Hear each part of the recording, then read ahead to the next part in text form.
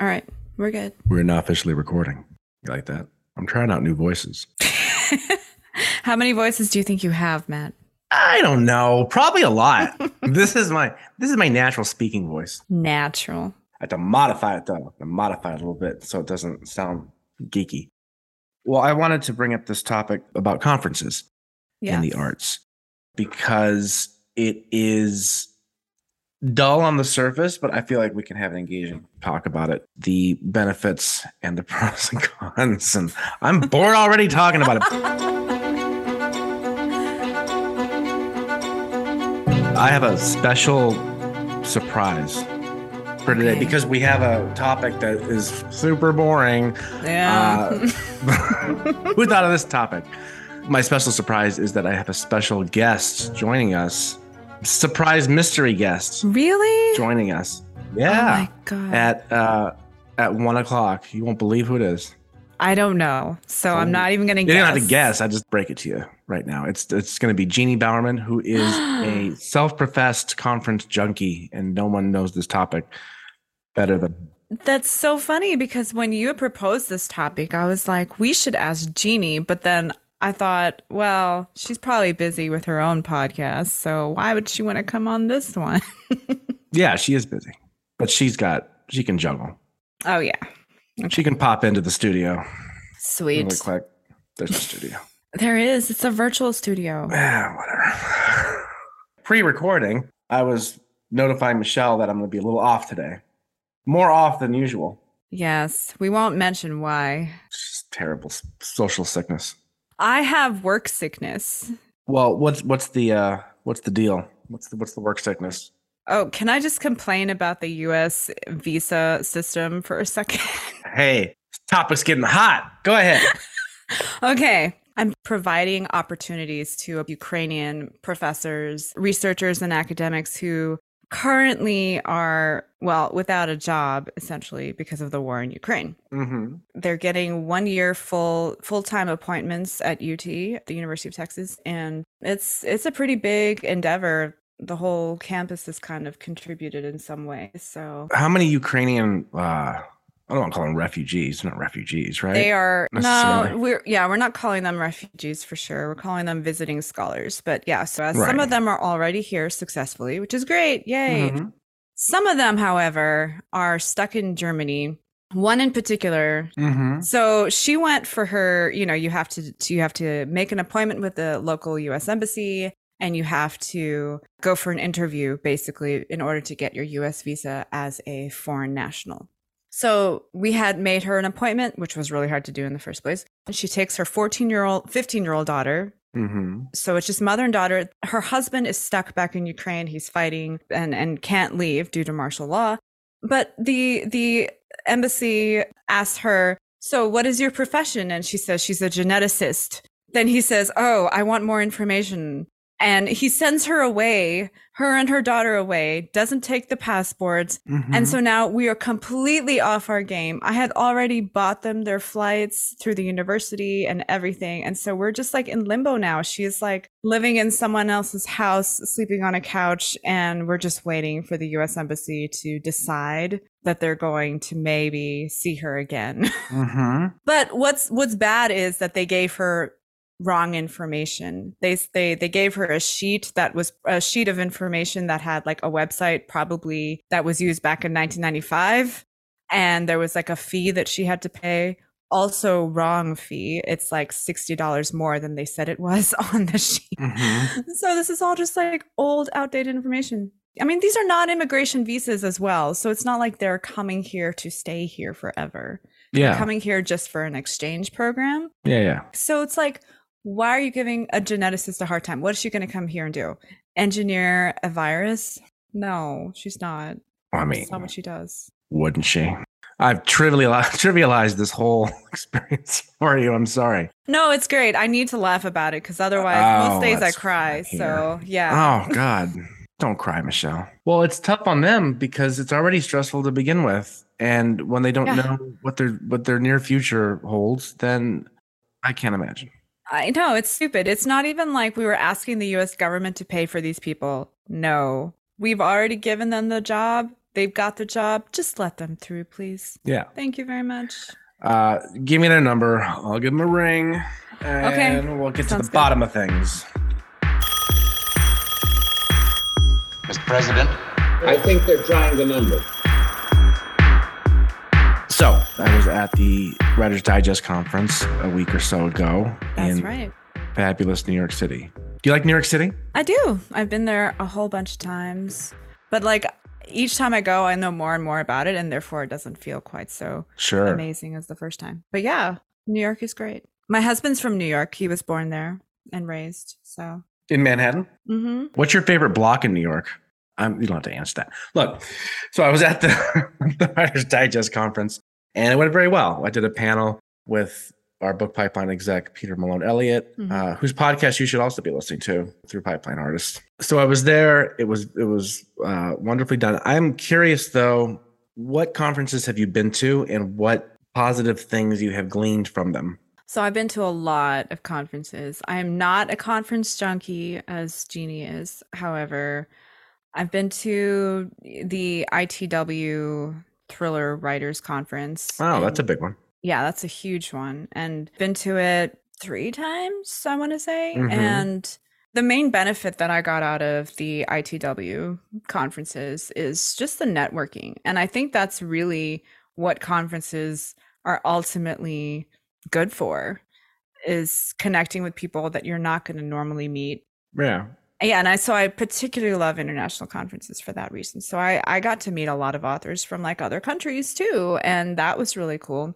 And then of course I got to meet like Lee Child and or R.L. Stein and people like that who are like, I definitely would never run into them on the street or anything like that. But then Lee Child is over there, he's super tall, by the way. And he's like, so where are you from? And I'm like, you want to know where I'm from? So no, and I love his accent. He's so great. He was so nice, like really, really nice guy. And I think that's the other benefit too. Is like you meet, at least for a conference like this, you meet some of these people. No pun intended, but you get a thrill from meeting all these thriller authors. You get a thrill, but then you also realize, wait a second, they're super normal, and or some of them are normal.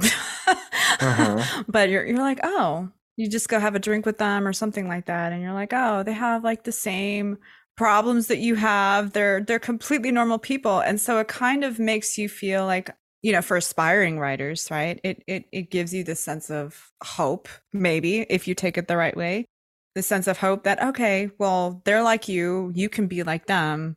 Yeah. Maybe. If you try hard enough, you work hard enough, right? So it's the networking aspect that you feel there's a value there to be had.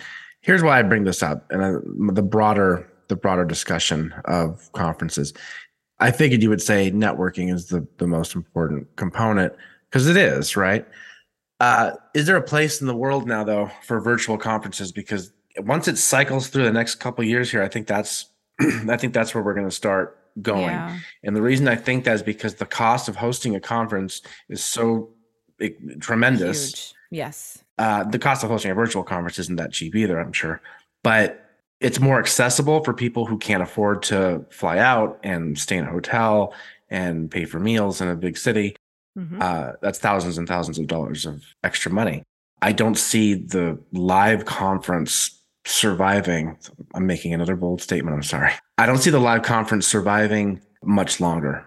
I think there's going to be a place for it, but you're going to start seeing that universe start to shrink and go virtual. Yeah. Agree? Unfortunately, yeah, I do agree. I don't think that the online or virtual conference is quite as effective, though, as the in-person one. In certain respects. Obviously, when it comes to panels and when it comes to, individual talks and things like that, when you're sitting and, watching a speaker present or something, or you're watching an expert, like, you don't need to be in person for that. And that is perfectly as effective, I think, in a virtual environment as it would be in person. Yeah. But in terms of that other aspect, that networking part, that's definitely something that I don't think the virtual environment enables. In fact, it definitely disables it, because it's so hard, and you don't feel that same level of comfort. I mean, You just look at any, like when university classes went online, right? And you have like 100 to 200 kids. Are they all talking? Are they all mingling? Are they getting to really have personal conversations with the professor or even with each other? Definitely not. It's hard. Is there a difference though between meeting someone? Let's say you meet Lee Child, right? Yeah. By the way, I don't know what Lee Child has written. You don't? Jack Reacher. Oh, okay. I've heard of that. I'm a Luddite when it comes to certain facets of genre publishing. Oh my God. Do you even know what Tom Clancy wrote? Yeah, I know what Tom Clancy wrote. Okay, good. All right, I know who R.L. Stein is, at least. Great. So you know Goosebumps. I read all the Goosebumps books when I was... Yeah. Well, I'm not going to say that he pseudo-reflects his books, but no, he doesn't. Okay. All. Gotcha. Hear you loud and clear. But if you put yourself in a Zoom breakout room with, a big name author or some industry person that you really want to network with, there is a difference between that and actually meeting that person in the physical form. Yeah. But is there? Because this is the defining factor, I think, in where conferences, not just in the arts, but everything is headed. To me. I agree. The organic nature of running into Lee Child or running into R.L. Stein, there's something about that when it's organic. Whereas where else, if you're on Zoom and you're like, okay, I have a set breakout room time with this author, there's an expectation that's placed on it. It's like, okay, I have to get something out of this. Mm-hmm. So I don't know. There's also something about like human contact and just being in the same room with the person. You can pick up on social cues. On their vibes. Yeah. And you're right. You don't have that forced socialization. Yeah. That you would have otherwise. Yeah. And you're never going to be able to get a drink with somebody. Like, I mean, yeah, you can, but it's different, Don't you think that's why the metaverse is destined to fail? I think so. That's a separate topic. Yeah, because I was like, well, is the metaverse going to help with online and virtual conferences?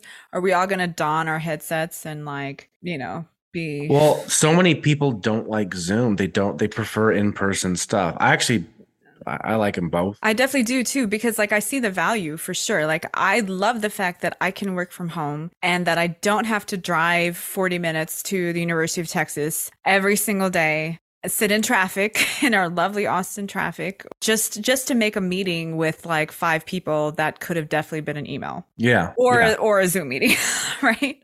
Yeah. So, yeah. When I say it's shrinking too, as far as the next 5 years for conferences, I do see like a hybrid option there. Yes.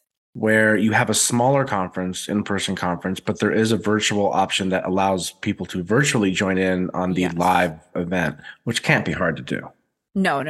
It's not. It's very doable. If anybody has like half an ounce of technological talent, they can figure this out. We do this all the time at UT. So we have live conferences, but then we also like stream people in and everything. So it's like a robot with a screen that someone's attending virtually, and they're just their heads on it and they get to like control it and walk around. I don't know. Yeah, no, seriously. So there's this thing called the Owl that we use.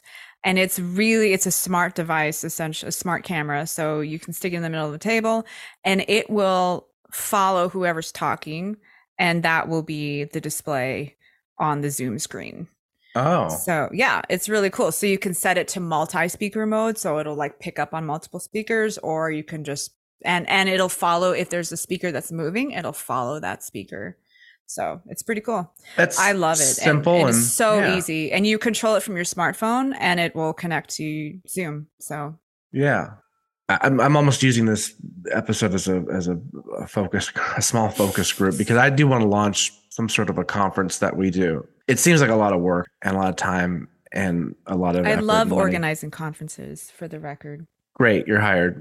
Which reminds me, the other benefit for writer conferences, not to stereotype writers, but let's be honest, most writers are kind of insular, right? Yes. They're not necessarily, they're social people, but just stepping up and raising your hand in a big conference room and asking a question, can be sometimes intimidating because you're not sure if your question is a dumb question or not. We all have that. And that's always the fear, right? With writers, it's like, we don't want to ask dumb questions. We should know everything because we're writers or something. I rarely get legitimately dumb questions. Like, you should know the answer to this. They're all like, if you don't know something, you don't know it.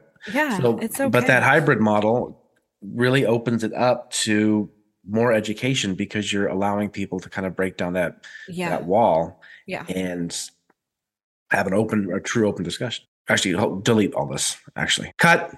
Clean and bright as the sun on the sand. With Tide, things always come out clean and fresh as a sea breeze. Clean. The cleanest clean under the sun. And we're back. Wait, I think I hear a knock at the door. Well, let me open it. Hi, Jeannie. Hi. Jeannie Villette Bowerman, ladies and gentlemen. She hosts the podcast Reckless Creatives with Sadie Dean, editor of Script Mag. And she is a pipeline exec. And she's here because I asked her to be. And she was gracious enough to take the time. You were a guest on this podcast before I was a guest on yours, which means something. When we first started, you didn't like podcasts. No. Oh, snap. You didn't even want to be a guest on one. I don't want to listen to podcasts. No. Host a podcast. What do I look like? Joe Rogan? Let's just take a moment. The moment's passed. I'm going to sit on these really uncomfortable hand chairs. That's what hands are for. I wish this was a video podcast. It's like a documentary now. If anyone's wondering, there's antiques in the background and an American flag from like the 1800s. Is that a Confederate flag? No. Okay. If an antique's an antique. But it's a cigar Indian back there, so that's probably going to get me canceled. There's so much in history and antique shops that have nothing to do with writing conferences. True. We actually we've kicked off the conversation, and I think it's gone actually in an interesting direction because my ulterior motive of talking about this was to really talk about the future of conferences in the arts and beyond. And if we're going to see this sort of consolidation in live events and see more virtual only or hybrid models where every conference will have some sort of live virtual component that goes along with it and runs side by side. Thoughts? My thoughts are, I'm a practical person. Okay. Yes. So the practical part of me is like, go hybrid because it allows people who couldn't afford to travel. It opens it up to so many more people all over the world, who could attend. But then the conference freak side of me, conference junkie, I love them. Oh my God, love them. There's nothing like being there in person. Like going to a virtual conference, you might as well watch a webinar. Like, agreed. Yeah. I mean, what's the point? It's like you pay the price and you can get all these recordings or you can listen in or whatever, but it's not the same. There's not that energy. There's not that connection that you can make with people. It's blah. But could that energy be replicated stop shaking your head, Michelle. Could that energy be replicated if you are able to engage in such a way as if you were actually there? We were talking about the whole metaverse. I like how everyone's talking about the metaverse and no one really knows what the fuck the metaverse is yet. But it's going to be the enhanced virtual reality, let's call it, in a nutshell, right? If you have that sort of format or even the precursor to that format, does that help get out of that cultural hurdle of attending a conference through your computer in your pajamas from your house in Western Michigan? Can Meta Genie be in her pajamas at the conference? Yes, sure. Well, that's the whole point. You have to dress up to be in the metaverse, I guess. I just keep picturing, remember when Meta first came out and they showed that sim of Mark Zuckerberg? Yeah. Awful. He got clowned on by millions of people. I know. And everyone's still saying like, oh no, this is the future, man. This is the future. And it's like, you have to get people on board your idea. Am I going to have to buy Meta clothing to wear? Yes. My Meta conference? Like, no, then I'm not saving money if I'm buying Meta clothing. Like, I think this Meta thing, okay. We're on a tangent now. Live life, like see people, experience life, get off of your computer. Like, I mean, to me, like the conferences are a way to, okay, the business genie is like, oh yeah, hybrid all the way. Like you got to like make it open to as many people, blah, blah, blah. But the genie who is not on the business side, who would attend a conference, 1,000%, I would go in person. And I'm certainly not going to pay the same price to do hybrid as I would in person. Oh no. Like, because it's a completely different experience. I might as well just wait and buy your webinars on demand. Right. Even if you made it so that, I'm not playing devil's advocate, I actually do believe this is kind of the way to go. Let's say you had a panel where we talked about adaptation for film and TV. We talked about novelists kind of breaking into the film and TV writing world. Could that have been a virtual panel, and there'd be a moderator fielding questions from the remote attendees, and they get their questions answered live, and there's that interaction? Isn't that the same as being in the room? Do you know what that's called? No, what? Symposium. Oh, you mean what we do through Pipeline Artists? Exactly. That's what that's called. You go. Did I just pitch? I think I just pitched an idea that we already launched. Already exists. Wow. You just justified our entire division. I swear to God, this was not like a plug for Symposium, but you're right. I guess that is. That was a very backwards plug, but okay. Hey guys, symposium.pipelineartist.com. Check us out for upcoming events. Yada, yada, yada. Yeah, I guess you're right. But look at it. Take the Symposium model that we're already doing, I guess. News to me. I don't really work for this company at all. Take that and just expand it, right? But also have a live option too, where it's smaller though. So the costs go down. The prices for badges and passes hopefully go down as well. And you have, again, this hybrid where it's a trimmed down conference with a virtual element, and you have either option. That way it makes it so much more accessible to people who there's no way they can afford to go fly out to Austin I couldn't afford to go fly out to Austin this year for South by Southwest, right? And get a hotel and pay $1,500 for the badge and, take 4 days and kind of throw myself into that 5-day traveling conference world, right? The thing about conferences that it takes the virtual world into the real world. So say all these people from Twitter or Meta or whatever. Right. And then it's an opportunity to meet people in real life, see the whites of their eyes, get some spidey senses, know if they're a freak. And a lot of times there's opportunities like, okay, let's just take writing, for example, let's just focus on that. There's opportunities for pitching. There's opportunities for all those other things that it's not the same. I mean, I did speak with a bunch of agents in the Pitch Slam room at Writers Digest conference and asked them about the experience for them being in the pitch room and what that's like for them, as opposed to just getting a query in their email box. And the basic consensus was the query gives them an idea of whether the person could write. Like if there are typos, if they pay attention to detail. So there's a little value in that, but it doesn't give them an idea if the writer's a freak. So if they see the person across from them and it's just 3 minutes that they have to talk to them, they get a kind of feel for whether they're going to connect or whether, it's somebody who's passionate about their work, somebody who would be good at a book signing, somebody who, whatever, right, knows how to present themselves. And understands their story enough to have a conversation about it. But then they just hope that the submissions that they get in that they've requested match the match. Yeah. Because a lot of times they don't. But the other part about conferences is artists meeting other artists. Mm-hmm. Like you get to bond and meet people and experience other people's work. If you're at film festivals, if you're whatever, like it's just not the same and virtually. Isn't pitching kind of the same? But I mean, what senses are you losing virtually as opposed to in person? There's a sense of smell and taste, and those don't really come into play. Hey, the former maybe, but that doesn't really come into play otherwise. When you're in the pitch room, you can watch them all around the pitch room. There was one year at Pitch Slam where there was a writer who was like huffing and puffing and being really, and actually this year too, standing in line, and the other agents were watching this person being really rude and impatient. Mm-hmm. And they're like, I don't care what kind of book she has. I'm not interested in signing her.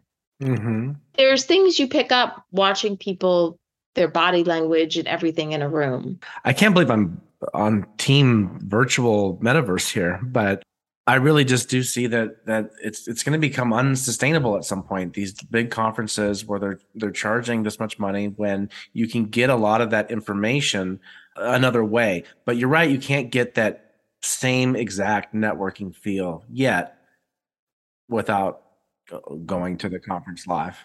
There's also the argument for virtual that there's a lot of people who don't want that human interaction. Yeah, we talked about that before. Or like they've gotten so used to being in Zoom that I think people are very comfortable with it and, you know, all of that. But I don't know. I feel like there's going to be a way that makes it work. And I think business-wise, it makes a lot of sense to give that option to people. I still prefer in person, you know, if possible. But here's the problem with the virtual. They've got to figure out, and it doesn't mean that they can't figure this out. I'm sure they can. You got to figure out, usually when you're at a conference, there's a session and it's X amount of minutes, and then they leave X amount of minutes for questions. In the room, there's a lot of questions. I've never been at a conference where there was nobody raising a hand and they got to answer every single question that they had. Now they've got to juggle between, and they can do it. I've seen political press conferences do it, where they juggle, they take some calls and questions virtually, and they take some questions from the press on the floor. So, I mean, it's certainly possible, just requires another staff member moderating any kind of virtual questions you have. I mean, that's typically the advantage to go to a live session, is that you get to ask questions. Yeah. Where it's like on demand, or, you know, you don't necessarily get to do that. Okay. The debate rages on. I don't know if it's much of a debate. I would really like to do some sort of live event that is a hybrid between in-person real life people and people who can attend virtually. No one's really doing that successfully yet. Not for writing or for filmmaking, at least that I see. I do like the idea of the multi-mediums, because one of the things at Pipeline Artists is like, we try to get people to try all different things, like cast a lot of, try different stuff. Because you might actually be better at writing a novel than you are at writing a screenplay, or vice versa. That's right. Yeah. So give it a shot. You create your own city in the metaverse called Artropolis. And there's a little neighborhood for novelists and screenwriters. Cue exit music. This episode. That's definitely the exit music. Can't believe I'm supporting the metaverse plan. Please don't. Can we just stop using the word metaverse? Yeah, we can. I would love whoever listens to this podcast episode to weigh in and tell us what your thoughts are on conferences and the benefits and pros and cons of virtual and live action. And what city you'd want the conference to be in. Yeah. How about that? And what part of the city? Do you want it in Midtown, which I love? Or you want it in Oyster Bay? Huh?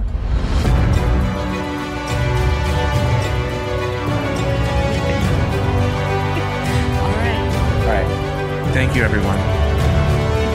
Jeannie and Michelle. Your time is valuable.